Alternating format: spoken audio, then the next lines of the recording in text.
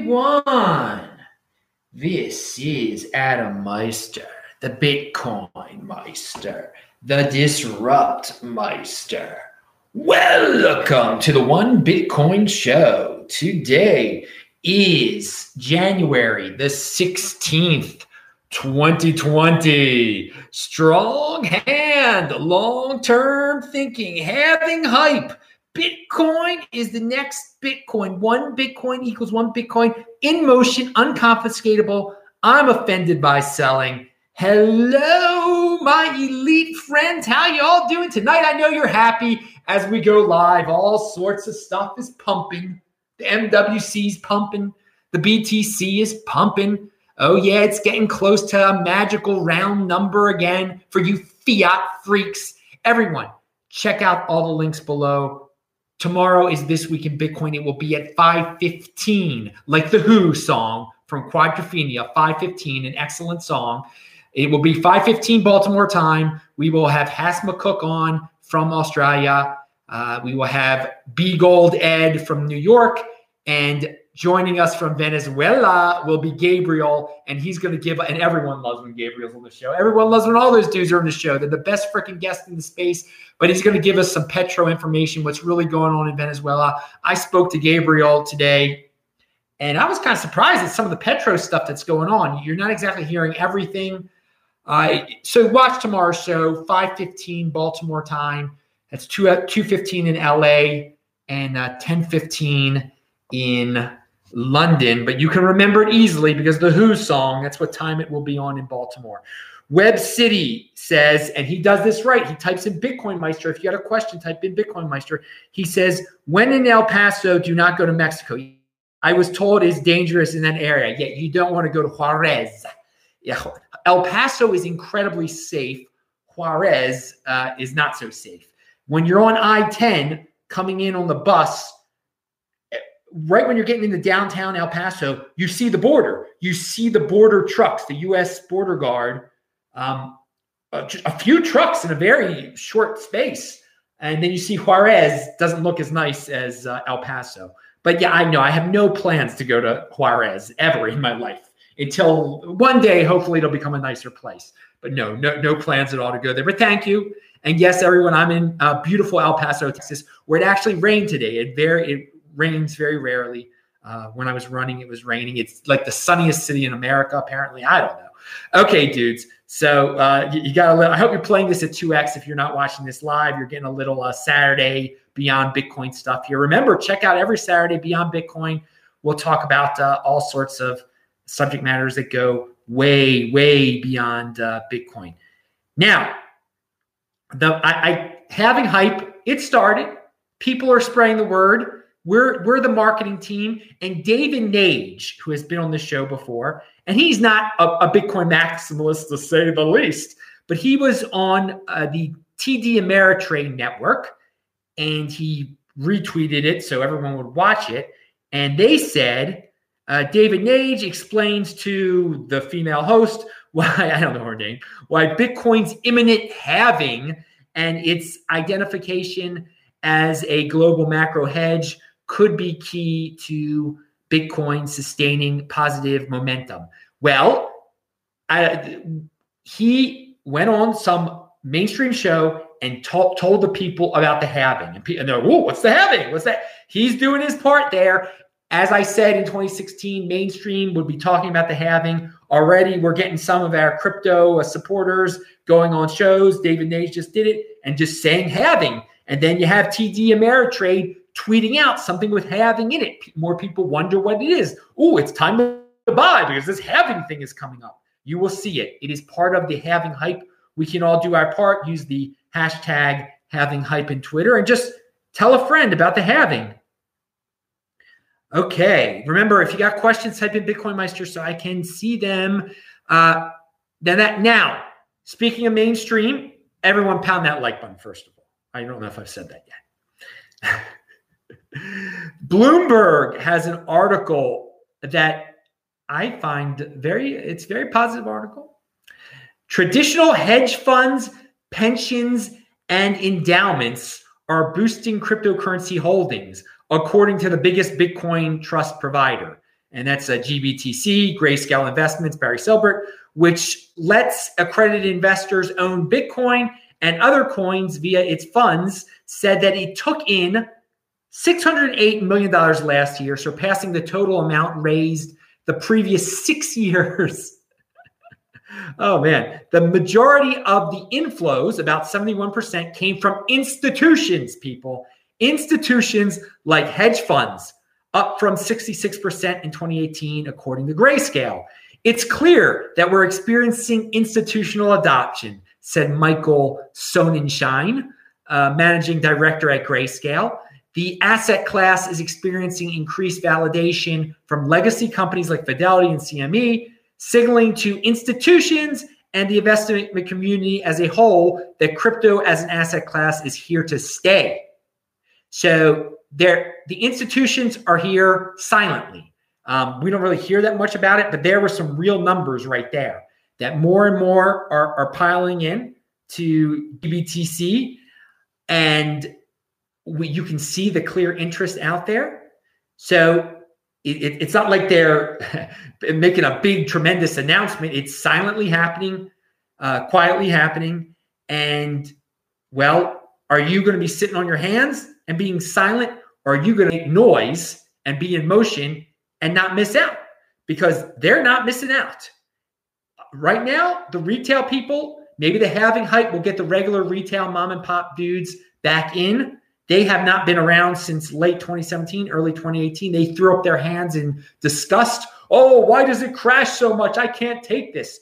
Dudes, that's when you get in. That's when you get in, when it's cheap, when it's $3,000 or whatever. These institutions have been doing it silently. He just said all 2019 they were piling in there, more so than they'd ever before. All right. Read the Bloomberg article if you need more information about that. All right, all you tax freaks out there, or all you dudes that like to spend small amounts of Bitcoin, this is for you. Figuring out taxes on a small day-to-day, figuring out taxes on small day-to-day uses of cryptocurrency is a nightmare. A bill that would fix that has been reintroduced in Congress. Meet the Virtual Currency Tax Fairness Act of 2020. All right, Neeraj writes about that below. The Virtual Currency Tax Fairness Act of 2020 was introduced with bipartisan sponsors. Great. And one of them was the dude from Minnesota, Congressman Emmer. Good job, dude. You were awesome. Awesome for a congressperson. Sponsors in Congress today. It would create a sensible de minimis exemption for low-value cryptocurrency transactions in day-to-day use. Bitcoin and other cryptocurrencies exist in a gray area. They are commodities that can be spent as easily as any currency. This creates a complication in their tax treatment that we have been lobbying to change for years. Every time someone spends cryptocurrency, a taxable event occurs. This means that a user must calculate how much a particular coin they are spending has appreciated or depreciated in value anytime they buy a cup of coffee or send a fraction of a penny to an internet meter chicken feeder. And they must report that in their taxes. So they're proposing, and you can read the bill below, less than $200. You don't have to worry about how much you paid for it. You're just using it like it's dollars, okay? You don't have to summons your accountant and have him do a tax work for every purchase you make under $200. You don't have to worry about that if this passes. And this makes a lot of sense. I mean, first of all Bitcoin, it shouldn't be taxed. It should be like dollars. It should be like buying it. But we're not there yet. But this is a nice first step. Now, at the same time, there's a darker side of this. It will make more people want to spend their Bitcoin. And of course, I'm offended by selling it. But hey, people are going to do what they're going to do. I can't prevent that. I think people should buy and hold 2024, obviously. But if this passes, clearly more people will feel comfortable spending it, because some people are a little scared to spend it because they're worried about the tax, reporting every single purchase they make on their taxes. They're not cool with that. Okay. So read that below. In Canada, the government is making some noise also. First of all, whoa, what just happened there? I just saw Rocky had something in the chat. Oh, there he says, when in El Paso, do not. Okay, no, that's Web City. Oh, here he's. Rocky says, out in West Texas town of El Paso, Adam fell in love with a Mexican girl. Well, that is a song. It's called El Paso, right? It's from the 50s. No, I did not. It's a song. He's singing a song. He's got little tunes in there too. Thank you for the comment, Rocky Palumbo. You never know. You never know who I'm going to meet in El Paso. Hope to meet some Bitcoiners. All right, value your wealth in Bitcoin, not in the lovely ladies of Mexico. I'm sure they're quite lovely. Now, let's continue. Canada. We're talking Mexico. We're talking U.S. Let's talk Canada. And there are some lovely ladies in Canada too.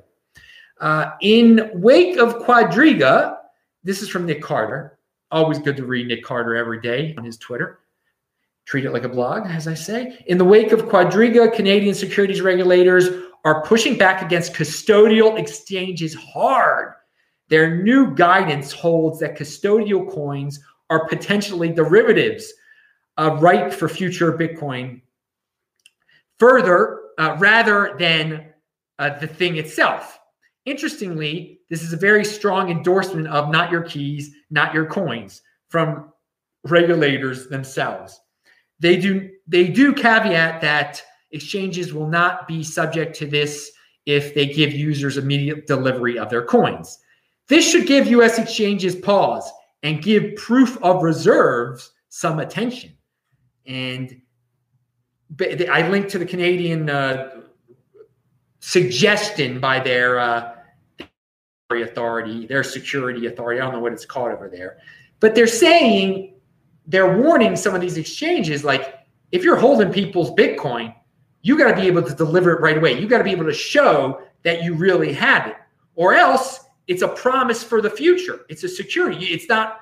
It's not Bitcoin. It's a good point. It's a great endorsement of proof of keys and of proof of reserves. So they've been freaked out by the hack that they had in Canada, and they're getting a little stricter. And well, I don't encourage people to put their Bitcoin on Canadian exchanges, and this will maybe get rid of some of those exchanges. We shall see if this becomes law. I don't know if it is law. It seems like it's just a suggestion. Are they going to make examples of some Canadian exchanges? I don't know.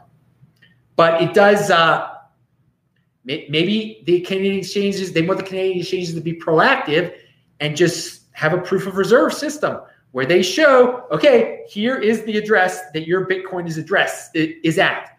This is yours. We have your private key. It's really here. There it is. It's not a promise that we're going to give it to you in the future. We didn't lend it out to anyone, or we didn't embezzle it. Pound that like button. All right. Global Central Bank Reserve chart. Tor de Meester has tweeted out a chart that shows that global central banks are not holding the dollar and the euro as much in terms of percentage as they used to, and other is growing in terms of percentage. And Tor de Meester says, let's keep an eye on other.